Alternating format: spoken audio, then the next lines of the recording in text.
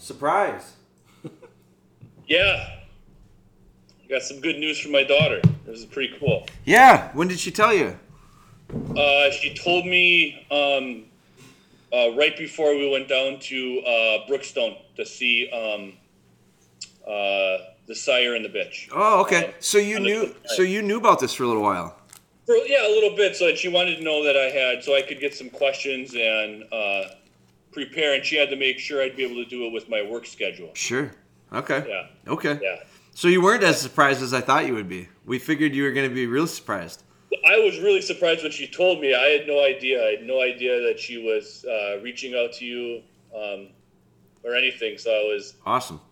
I'm quite happy with my daughter with independence in doing this. I mean, this is it was pretty cool. I agree. I thought it was cool that she reached out. She had a nice message to me, and she said, "Hey, my dad's birthday's coming up, and I think I'd like to."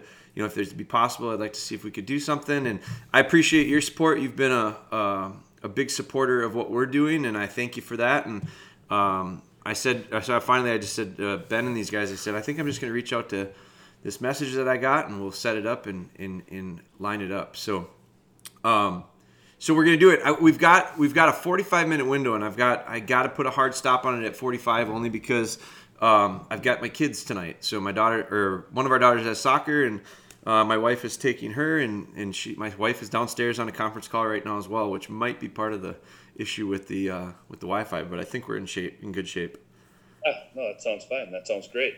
I appreciate it. Thank you for the time. Yeah. So I don't know if you've seen any of the other. We've done a few of these now. Ben, we've posted a few of them, huh? Yeah. I listened. I went down to Kettle Moraine Hardwoods the other day, and I listened to the first winners. Sure. On podcast. Okay. Yeah. So we've done a few. I've really enjoyed them. I think they're, it's one of these things where it's nice because we can get some interaction back and forth. We make an effort to try to answer some questions that come to us by lots of different platforms. And this is just another way to do it. It's a little more interactive way to do it. And so I want the time to be yours as far as questions, and I'm going to do my best to fire answers back. I think the one thing going into them that I always tell people is, in an hour or 45 minutes, we're not solving the world's problems. What we can do, though, is try to specifically get into some details. And I think the best way, that's the idea, is to get the most out of this. So I want to kind of let you steer it a little bit. Now, I'll let you kind of share where you're at dog-wise, what things are, what things are on the horizon for you, and give me. It'll help me. I have a touch of an understanding, but it'll help me kind of get my mind in line with it too, and then we'll go from there. Perfect. Yeah. So right now I have a 2.5-year-old lab, American, not a British. Sure. And we got him last minute in February 2019. We were ready for a dog, family dog first, and I said it would be great if I could have a bird dog. Sure. I was like, yeah, this would be great. And honestly, I wasn't ready. I don't think you'll ever be ready. It's like a kid. You'll never be ready for it. If you think you have a understanding, I didn't. I read a couple books. I thought I was ready. Had a really good foundation started, and then at 5 months, the wheels just kind of fell off with him. He turned 5, and he got rebellious, right?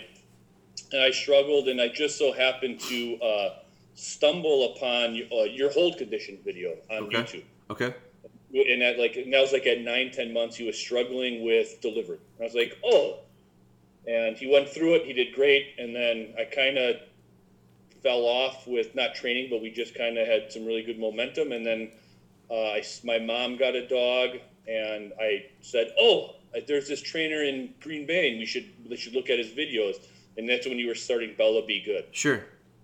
And since then, I bought some of your products, and they work, and everything works. I've emailed you a couple times, and I've always given me great advice. I'm just a little nervous with getting a second dog. Yeah. I have a little bit more focus. I know now how important it is to know the end game before you start. Yeah. Right? And that's where I'm at now. I'm a little nervous with bringing in a puppy with the culture and and things like that. I don't know if it's nerves because it's not nerves. Like I know I can train the dog. It's nerves with the culture in the house with the other dog. Sure. Where are you at? Where are you at with that other dog? So right now, last year was his first year duck hunting. Quiet in the blind, steady in the blind. He retrieves great. Walks off. He's not finished. I mean, he's green. He's wet behind the ears. Yeah. He's really good in the uplands for pheasants. He stays at that 25 yards. He checks in if he's out too far. Like he knows there's a window where he goes and he stops and he waits. Yeah. Sits to the flush, sits to the gunshot, things like that. But there are some times like in the blind where we shot at ducks and he couldn't see where he was in the blind and how it was. And then he wanted to break. Sure. Because he wanted to mark. He was trying to get the mark. Sure. And I understand that. So he's a work in progress. Yeah. Well, at that age, I would expect it to be. Like I've got dogs that are older than that I would say they're work in progress. So I don't think that's anything to be, hesitant to admit to. I think that's reality, and I think I don't think you're using it. I don't think you're being defensive of it by any means, or you understand it. I don't think it's anything to be ashamed of. I think you're going to say the same thing in 2 years with this new puppy that comes in. So. Yeah. So I always say if I was to get invited to a duck hunt with a couple of buddies, I wouldn't take my shotgun. I would just handle. Sure. Right. He needs the retrieves under his belt. He needs to know the culture in the duck blind. Yeah. And I don't want that excitement, my excitement, to boil him over because he feeds off it really well. Yeah. I mean, he really connects that way. Yeah. With me. So. Okay. So you've got one that's roughly 2 years old. Yeah, he'll be 3 in January. So 2.5. He'll be 2.5 when we get the. Okay, and then you've got a new one coming in. And so tell me about that a little bit. So your podcast actually during right before COVID. Okay. I started getting into your podcast before the whole COVID happened, and I listened to one of your puppy podcasts, and you started mentioning kennels, and I was kind of always intrigued to having multiple dogs growing up. I got struck by where the red fern grows growing up. I had a teacher read it to us. Yep. 2 dogs, like boy wouldn't like 2 dogs. Right. And I called Josh down in Missouri, and the first 20 minutes were not about dogs at all. It was just about me as a person, him as a person, and it just felt right. Sure. Really important part of the puzzle, I think. Yeah, it just felt right. And he does some stuff with followed reality, and I watched his videos, and very similar to your style. And I mentioned you, and he goes, yeah, we used to tool around down at Wild Rose when we were younger. Yep. That's where I first met him. I really like Josh. I like what he's doing. I like his personality. I think he's got real nice dogs, and he's a good guy. It's that idea of picking the person as much as the kennel when it comes to that, and I think Josh is a really good example of that. Yeah, and what's really nice is since we put our deposit down last year, every time I've emailed him, it's been within a day. Like I get a response. If I call, I get a response. Sure. And he's open. He's up front. You don't pull punches, so I love it. Yeah. So I wanted a UK lab. Ours is a great dog, but he's 65 pounds. He's tall. I would like a smaller dog because, well, 2 dogs is a lot in a car. Yeah. In a truck. Yep. We looked and we picked on this would be Bailey from Fenderwood's half sister is the bitch. Yep. Yeah, so the line is there. We're getting Patty, so it's a Patty and Amber from Brookstone. Sure. And the bloodline is awesome. I've seen them work. They're real patient. I'm really excited. We can't wait. She hasn't gone in heat yet, so we're waiting. She was supposed to be already bred. We were supposed to be June or July. We were supposed to get her, but now we're waiting. Yeah, good. So you went down and visited him though recently. Yeah, we went down and we got to see his setup, and we got to meet him, and sweet dogs. Yeah, real sweet little dogs. Cool. Real great dogs. So that really put me and my wife and my 2 children over the top. Yeah, for sure. We stayed down there, and we're like, oh, we can't wait now. Wish we could take them home now. Yeah. Take her home now. Yeah. Awesome. Well, I think that's a commitment that you made, and I do really believe in the idea of, researching it as much as you can. And that's easy to do online, and this is a regurgitation of the podcast probably, but there's a lot of that stuff you can do from a computer, but then I think it's getting on the phone, I think it's talking, I think it's visiting and seeing and getting a feel for, because you go with your gut on a lot of this stuff, and I think that you get a much better understanding for the people that you're working with face to face. And so I have a deposit down on a puppy right now, a setter puppy actually, and it took me 3 years. I talked with, I bet, close to a dozen, not that many, but close to a dozen, 10 anyway, different kennels via email, phone call, pretty serious with a few of them, right down to the point of like the kennel that I decided to go with, I drove to Minnesota and visited them and spent a half a day or better with them. And when I left there, I made the right decision. These are the people that I want to get the puppy from, and so it's a different approach than some. It's not, when I was younger, it was you opened up the paper on Saturday morning and you saw puppies ready to go home, so you went and picked one up. Like it was, and I'm not saying there's anything wrong with that. It's just have seen it way too many times and heard the story way too many times of I wish I would have done my homework a little bit more, and so maybe I'm taking it a little bit to the next degree of commitment to that, but it's because I really think that that's a big commitment you're making for a long time, hopefully a long time. It's never long enough, but those puppies are going to be with you for a long time, and you do everything you can up front to stack the deck in your favor. Yeah, that's my thing. So with the puppy we got first, my dog, my lab now, the male, Hunting's in his line. He's not a trial dog. Hunting's in his line. He is great. He's got a great nose. It's just he's stubborn. He's a stubborn dog. So it just, and I don't use a collar and things like that. And it's like, I called multiple kennels and I said, I called Riverstone. Sure. Right here. Right. And where are you really, from? I'm Madison. I live in Madison. Okay. Yep. Yeah. So, and I called and I was like, hey, and I talked and I asked if, do you think your dogs need an e-collar? Do they need a collar to be trained? And he goes, no, but we prefer it, and we think our line is going to that's how we prefer. And I said, well, it's not a risk I want to take. Sure. I mean, sure. Yeah, a risk. Yeah, and I know Josh over there as well, and it's a style. It's just a style that they have. It's nothing. I'm not saying it's wrong at all. It's preference, and I think it's really important to match up preference when you're looking at doing this. So cool. So what from a Crescent standpoint? So you had a little bit of time to prepare for this. I didn't catch you totally off guard. What's on your list of stuff that you wanted to talk on? So first for the puppy. So we have land in Ashland area. Okay. I'm a grouse hunter. I do a lot of grouse hunting. Sure. So I'm really excited to see you with your setter. Yeah, me too. You may sway me a little, right? Yeah. But so is there anything specific now that you've been doing it, and if you were going to start a personal puppy that you would do just for grouse, like that you would add into the mix with training? No, and you're talking on a Flushing dog. You're talking on a Labrador. Yeah, right? A lab. Yeah, no, I don't. I don't think there's anything special. I think regardless of the end destination, whatever it is you're trying to go towards, if you want a grouse dog, a pheasant dog, a duck dog, a tracking dog, shed dog, doesn't matter.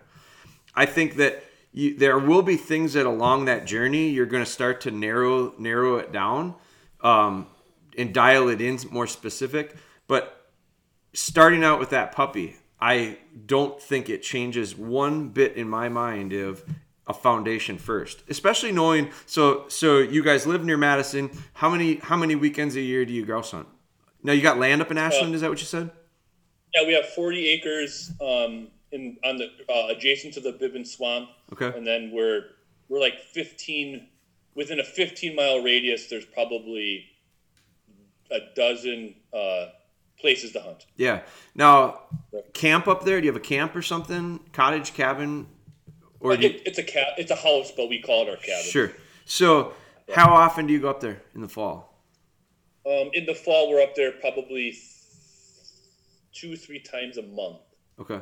So let's just say the grouse season is a 90-day window or roughly 3-month window. You're up there 6 to 8 times probably.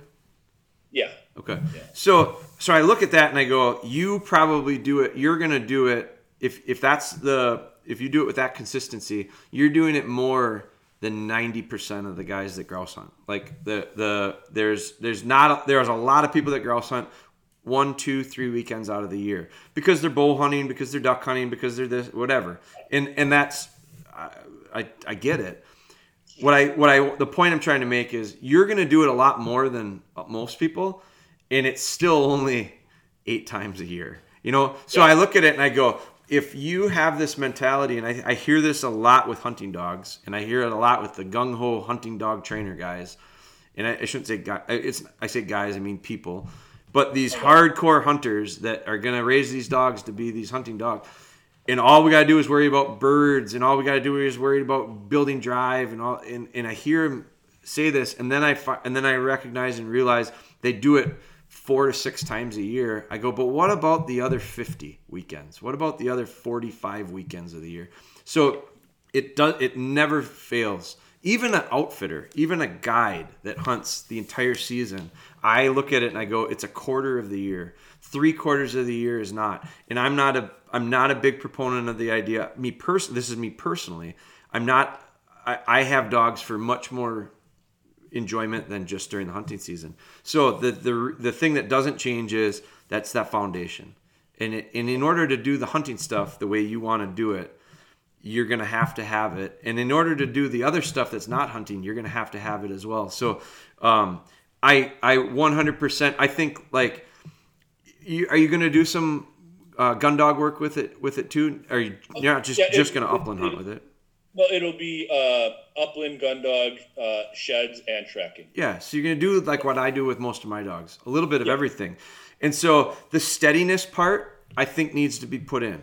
But the steadiness part helps you in the gun dog world, but then it also helps you in the soccer game world on Saturday weekends. And it helps you in camping, this spring when you're going trout fishing. And it's going to help you with lots of different things. So I think you stay that course of foundation. And the cultural part, you mentioned cultural part before with how this puppy is going to fit into your house. So I look at that and I go, it's the environment around it is very much going to dictate a lot of the outcome. So if there's concern there, I look at that between now and then because the puppy's not even been bred yet. So we're talking a minimum of 63 days plus whenever it's between now and when it's bred. So that's already 2 months. And so let's just say it's another a month. At the minimum, you got 3 months.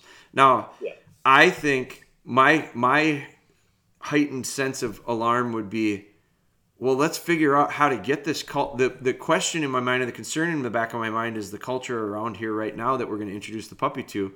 Let's start to shape that and make sure that it's going to be desirable instead of waiting till the puppy gets here. And the whole time, first off, I'm going to take some stress off of your mind, because if you don't, you're going to wait for the next 3 months worrying about the culture when I bring the puppy in. And then when the puppy comes here, you're going to go, I really got to change it because I see already what it's doing to the puppy. So I look at it and go, be proactive instead of reactive. And so we're going to start, I think you start looking at what can we start doing to shape the world we live in now at home to welcome this puppy in and hit the ground running. I think those are questions. And I don't know those answers because I don't know what goes on there, and I don't know what those concerns are. But whatever those concerns are, that's what I would address. Yeah. So like our dog now is place trained. There are times where our dog now does have free roam of the house. Like now that he's older and he's calm, he knows the expectation now in the house. So like when we're watching TV, if he sidles up to the side of the couch by me, and he'll lay down at my feet, right? Like that's okay. He's not always on play, right? Things like I think it's just it's like an apprehension, like bringing in another dog. I don't know if it's the concern. I think it's the unknown. I think that's what has me kind of stressed, is like the unknown of not having 2 dogs. Sure. And you won't know until you do. But I think one thing I will say is this: based on what you've told me about that first year of hunting, what's going on in your house right now with that dog, sounds like the dog's off to a pretty good start, like a real good start, actually. So I look at that, and so I'm telling you this not only because it's what I'm observing, but it's also to kind of give you something to think about and build off of, as well as you probably got a pretty damn good one right now.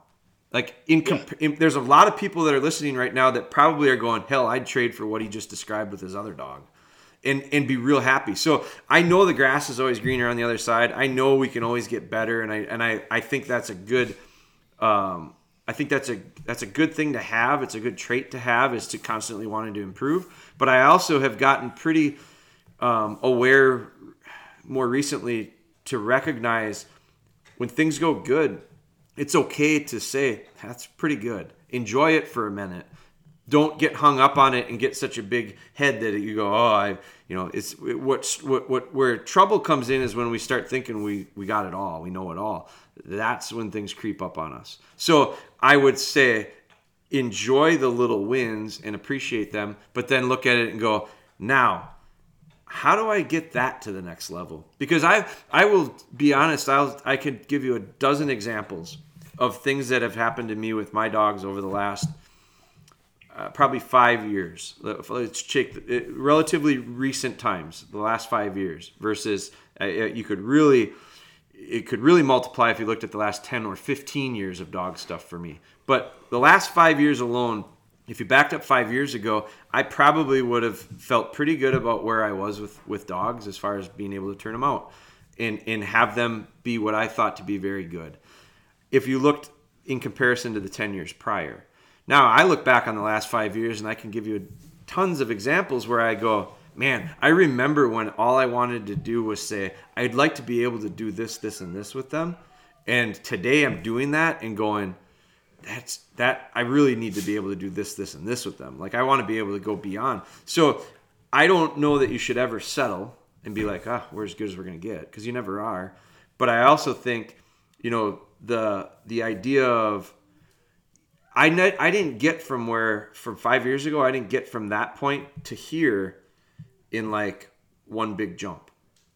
I took a bunch of steps to get to it. And one specific example is I go to my dad's property. It's up north where he lives now, and it's a relatively big chunk of land. It's 10 acres. It's got woods. It's got different types of woods. It's got all this stuff. And I used to set up these trailing memories, and I remember setting them up and trying to do them with my dog, and it was too big of a memory, and it was just too challenging for them. It was too many cover changes, and my dog wasn't able to do it. And I remember saying that was in the beginning of the summer. It was about this time in the spring.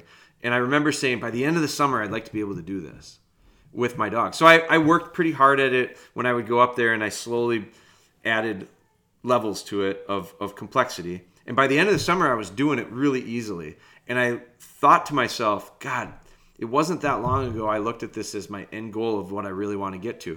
Then by the end of the summer, I looked at it and I went, this is pretty easy for my dogs. I actually need to I'm doing stuff double and triple that size now. But back then, when I started with that idea, if I had said, I want to do double or triple that, I'd have just been overwhelmed.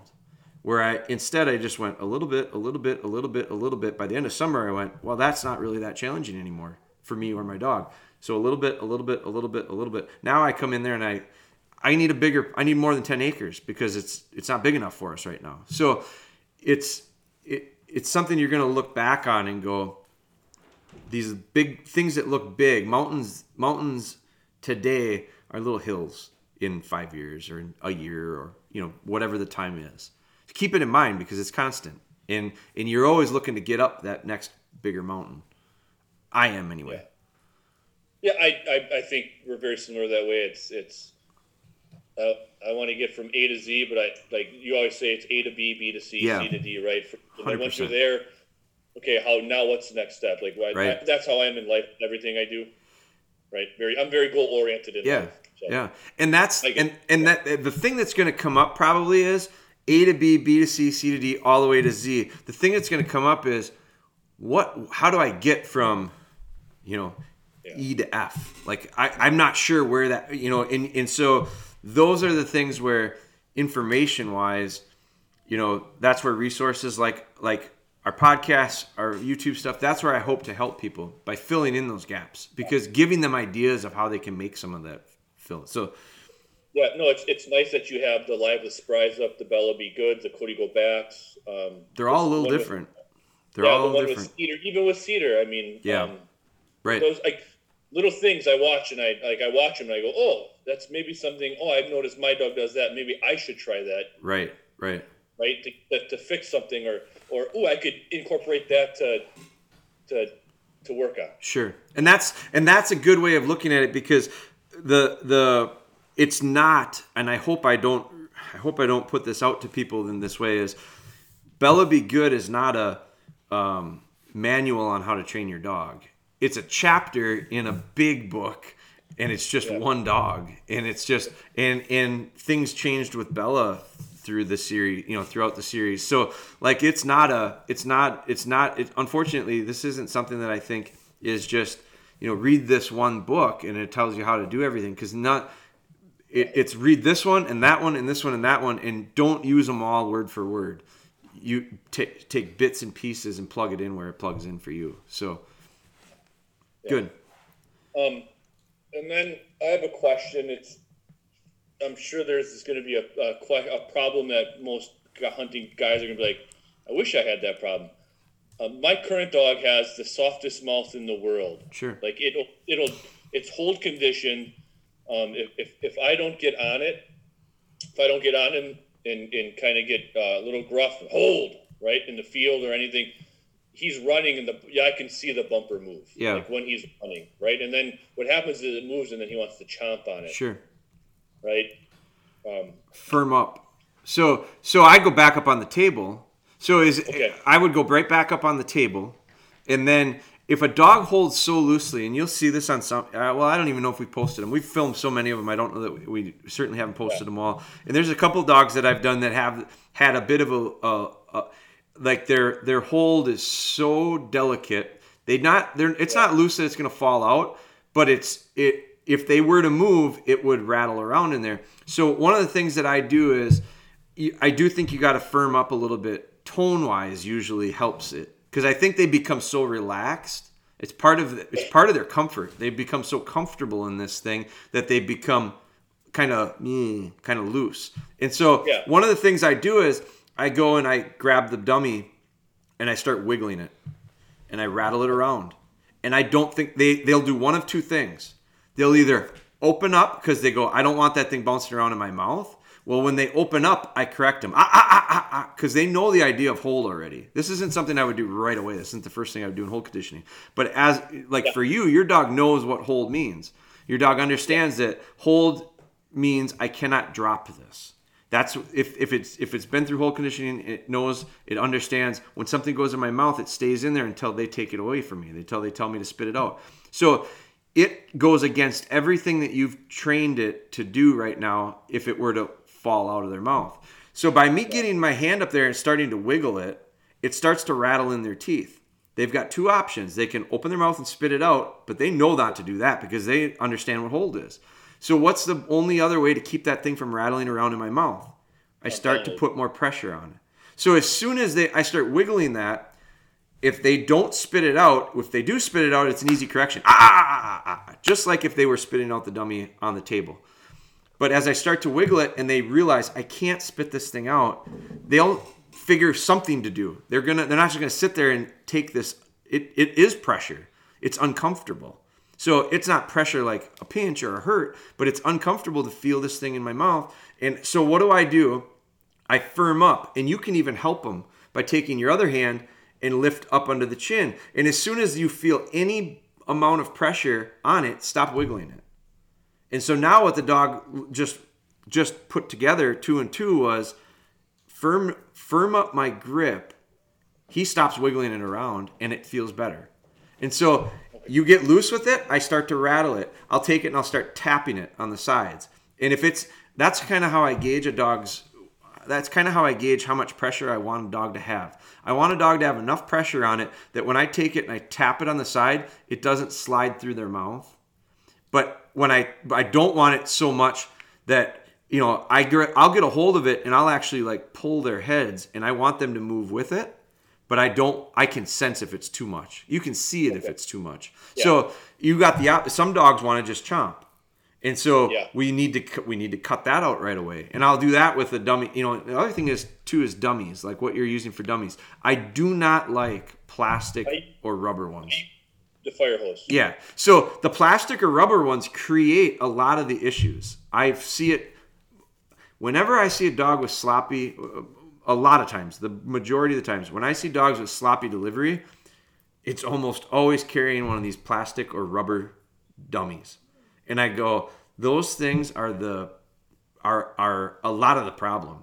So I do not use them. I will use them in the water occasionally, but even then I don't like doing it because then they get slippery in the water and I start forming habits there. So, but the idea of that getting that fire hose dummy is my favorite. It feels the best. I think it feels the most lifelike. I like the weight of them. I like the durability of them. So I like a lot of reasons about them, but that gives me a really good gauge of the proper amount of pressure on it. And if they're putting so much pressure on it that you're seeing teeth marks in it, then it's too much. So then we need to work the opposite. But yeah, I would wiggle it and make it so that he understands it's going to feel weird until I put the right amount of pressure on. When I put it the right amount of pressure on, it feels good. Yeah, because he'll go on a retrieve and he balls to the wall. Oh. Doesn't blink. He picks it up, and then it's just he's running, and you can just see it just moving. So don't do it in the field. Yeah, don't do this in the field. Do it on the table. Do it on the table. Yeah. From the table, go to the ground. Yeah. From the ground, go to the retrieve, just like you would if you were hole conditioning. And as soon if you're taking steps throughout that process, and it goes back to the bad, take a step back. Do it longer. Yeah, do it longer. So when it happens is then when I first noticed it, what I would do is then I'd get him back. I'd correct it, center his mouth, sit him, and then get a mini delivery a couple times back. Really good delivery, and so. Yeah, and that's fine, and that might actually work during those short little windows. But then when you go back out to the retrieve, it gets bad again. So let's not. So what's happening there when you do stuff like that? You're getting some good stuff and then some bad stuff. And so what comes out? The average. Sometimes bad, sometimes good. So it's got to be good before we go back to bad. And when you go to those retrieves, shorten them up. Like don't go to your first retrieve at 30 yards. Go to your first retrieve at 7 yards. And so when they pick it up, you can be right there to firm it up if it needs to be. So, and then once he does that really good, go to 10 yards and then go to 12 and then make your way out. All right. Awesome. No, thank you. Yep. And then another question is traveling with dogs. I know I've seen your Instagram post and I've seen your Facebook post. Not traveling in a crate. Yeah. Right? So you don't, and I know a lot of people do. Rarely. I do not right now, but with two, I don't, Sure. So that's the reason I don't use a crate traveling. Majority of the time is because I have 3-4 dogs with me, and I just physically don't have space for it. So my dogs have. I've got a crew cab truck, so I put the seats up in the crew cab part of it, and my dogs typically. I personally don't let my dogs ride on the seats. I don't want them. It's hard enough with the hair in the truck, so I don't have them go up on the seats. So I flip the seats up. Mine ride on the floor. Same in the front. So my dogs ride in the passenger side on the floor. My young dogs, my puppies, those are going to ride on the passenger. Now, real little puppies, I'm going to put them in a kennel, but it's a small kennel. It's because I can't keep an eye on them and I can't trust them. So I'm going to put them in one of these little cat haulers, basically. I mean, they're I've got a bunch of them that we use for puppies over the years, but it's not they're going to outgrow it. And it's the kind I'm using like early on for crate training so that we're not having accidents in a big area. So but when they get to the point where they're too big for those kennels, then I'm going to put them on the passenger side floor. And my dogs learn to ride there first. And then as they get older and I can develop trust, they're going to go to the back. Like Bella, I bought a truck last year, and the very first time I put her in that truck, she chewed the floor mat on it. And I went, oh, you, just the corner, but that's okay. And so, but it was my mistake. I left her in this unattended. So I shouldn't have. So, I'm not going to get on her too hard about it. But I made a point of I don't leave this dog unattended here anymore. And so it took a while. By the time, it wasn't much longer than that, and she had understood that's not what she's allowed to do, and never had an issue with it after that. But my dog's right on the floor, and it's because I've got multiple dogs. Okay, yeah. So we have SUV. Yep. And typically they're in the back. My dog now is in the back. Sure. And we just put a bed in the back, and he knows it's the routine's been established. Yeah, so it it's used to be a place. crate.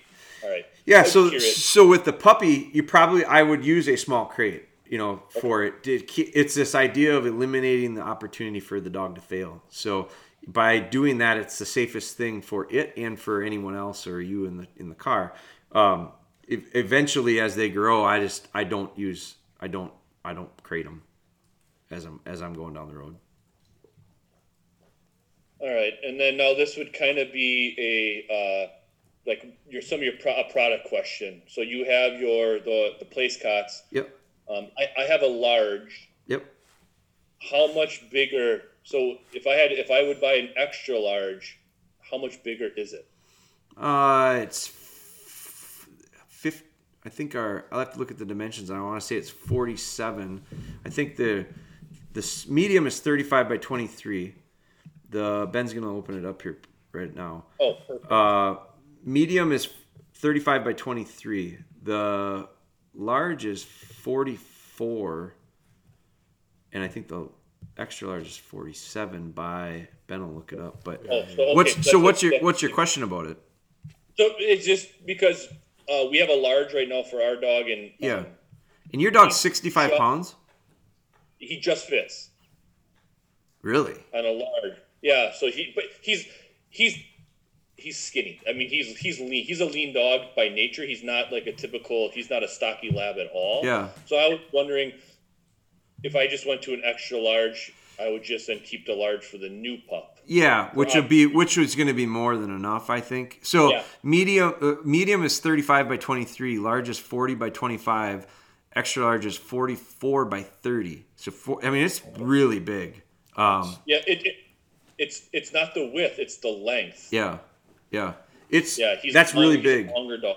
Yeah, that's a really big one. I've got mediums, and I put two of my dogs on. Two of our dogs go on a medium, and with plenty of room.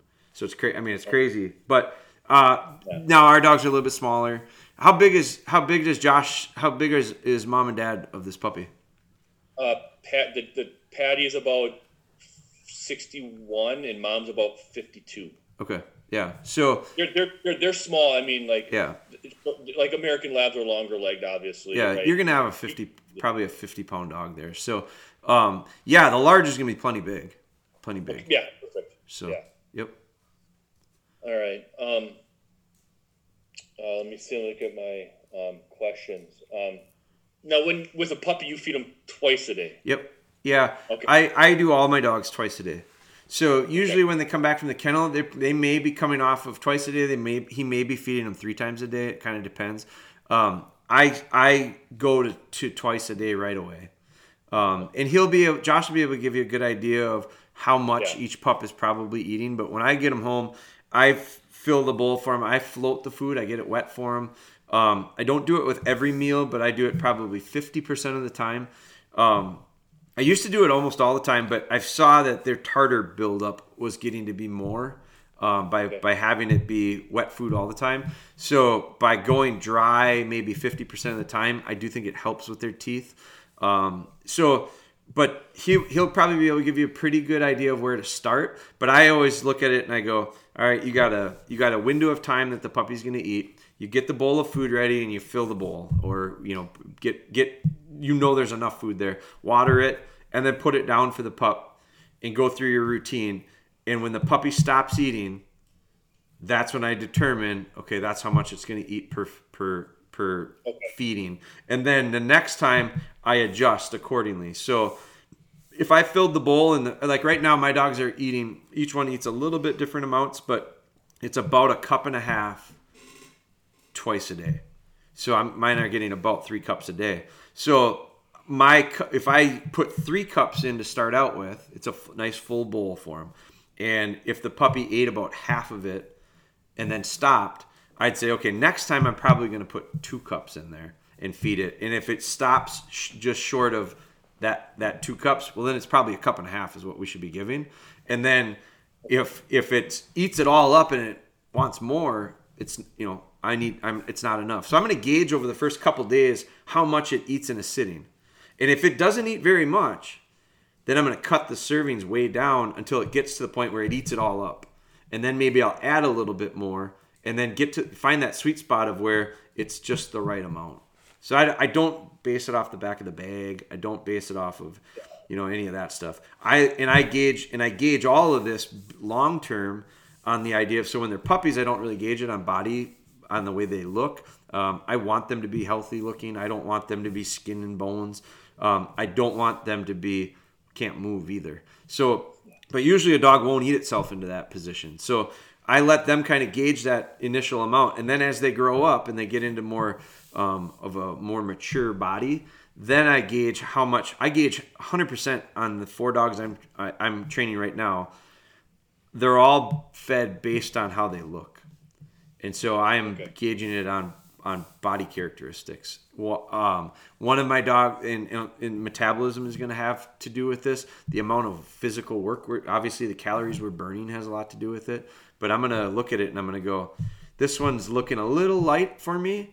I'm going to maybe bump it up by half a cup, per day. And then I see how that goes for a week or so. And then I make decisions. I don't vary it a whole lot, but I do different times of the year. My dogs do different things, and it requires a little bit of an adjustment on the volume. All right. And then do you, so before you go out grouse hunting, do you feed your dogs before or do you wait till after? Depends on the time of the day. So I don't grouse hunt real early in the morning. I like to let the birds get off the roost. I like to let things dry up a little bit. So I don't go real early. That's just one of the reasons I love grouse hunting as I get older. Like, I enjoy getting up and having coffee and maybe having a light breakfast. And so banker hours is where it's at. What's that? Banker's hours. Yeah, totally. So, and we duck hunt where we are. We duck hunt in the morning, so we might duck hunt an hour after light, and then get our stuff together, and then go bird hunt. So, if I'm gonna have at least a couple hours before we're gonna run them, I might give them a little bit of food in the morning. I'm not gonna probably feed them the full amount. If I know I'm gonna hunt them that day, I might not feed them the entire amount, but I'm gonna give them something as long as they have a couple hours before we go, because I do think it's. There's an old saying, hungry dog hunts best, but I think that a little bit of energy, they need something to come off of, especially if it's, middle of the season and they're running pretty lean to begin with. I do want them to have a little bit. But I'll feed them at night and let that in the afternoon, or as soon as we're done hunting, I might feed them a little earlier so that I can give them a little bit more and have them not be uncomfortable. Okay. I give them during the day. The other thing that I started doing the last few years is I do give them stuff throughout the day. I'm using this. It's really high protein treats. I just bought some stuff from E3. Yes. I just got it today in the mail. Sure. From your recommendation, I want to try it before the hunting season, just so I can see how it. What did you get? I got the trail mix. Trail bites or whatever. Trail mix, yeah. Yep. And then it was one of the kits. I got the stogies too, the beef stogies. Yep. The kit.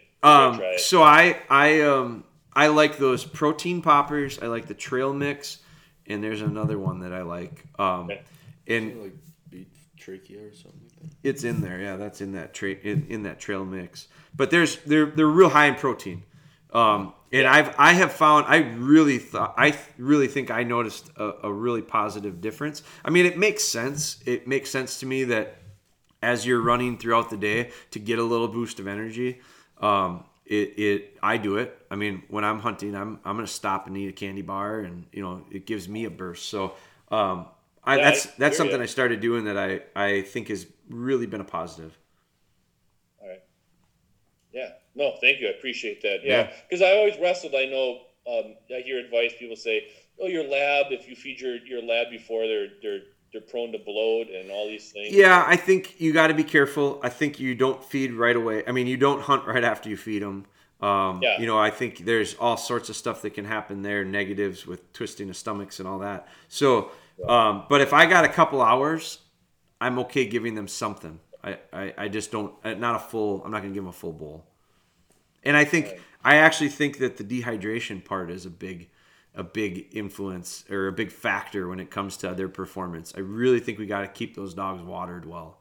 So that's something that I definitely increase the amount of water during the fall. All right. Almost to the point of like, I can't get them to drink enough. Okay. I let them gauge that, but I'm going to always make sure that I'm giving them options for water. All right. So. All right. So you're from Wisconsin. I'm from Wisconsin. Are you a bourbon or a brandy old fashioned guy? Oh, man, it depends on the supper club, my friend. We're big supper club people. So we are too. We've got the books. One of the things for our wedding was we got the 2 supper club books, and we have a 10-year plan to go to every one of them in the book. And so I always judge the old fashions at the supper clubs. That's part of mine. We write in the book and all that stuff. So, but I am if I go brandy, I usually go brandy sour, and if I go whiskey, I usually go whiskey sweet. And I go on kicks. I don't know that I'm so loyal to one or the other. I'll go into a place and I'll have a whiskey sweet, and it'll be so good that I'll order whiskey sweet going forward for a few supper clubs, and then all of a sudden I'll have one that I didn't like that much, so then I go switch and I go to a brandy old fashioned sour, and then, but I always go with cherries and mushrooms. That's my. So I'm a cherry guy, and my wife's a mushroom person. Yeah, I go both, man. I get greedy. Yeah. What's the place we went to in Schwartz's? Yeah. Have you guys gone to Yeah. No, isn't that the one with the big cow silhouette? I don't. We went there. We went to go see a comedy show with my parents, and we went there on a whim, and it was. It's like in the middle of nowhere. It's like in the middle of nowhere. Is it on a lake? Is that one on a lake? No, it's in. God, it's over by like Fond du Lac. It's over by Fond du Lac. It's just south of you guys. Okay. No, we've not. It's in the book. It's in the book. With an A. Yeah. So. Okay. Yeah. And then are you a fish fry or prime rib guy? Oh, right? prime. Supper. I'm prime rib. We're usually a Saturday. Okay. And so I'm usually either ribeye or prime rib if they have it. But there's a few that we do fish at, but my wife is big baked. She'll do baked haddock. That's kind of her go-to.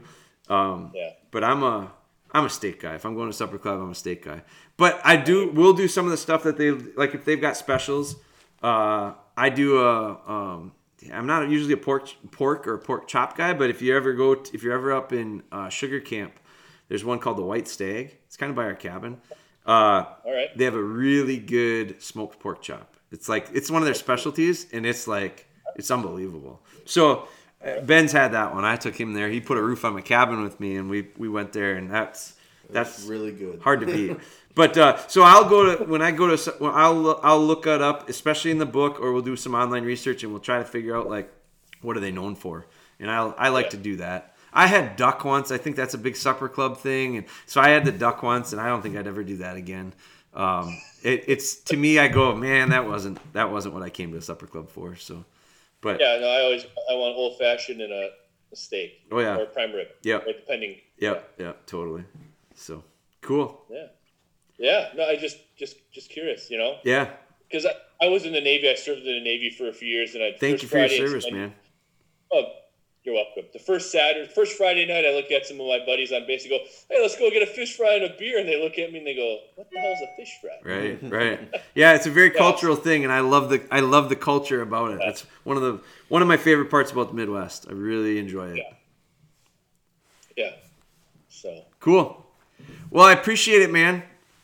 Yeah, thank you. I appreciate it. I appreciate you reaching out and responding to my daughter. I mean, she was over the top. She's a big a dog trainer as I am, and she loves it. And great.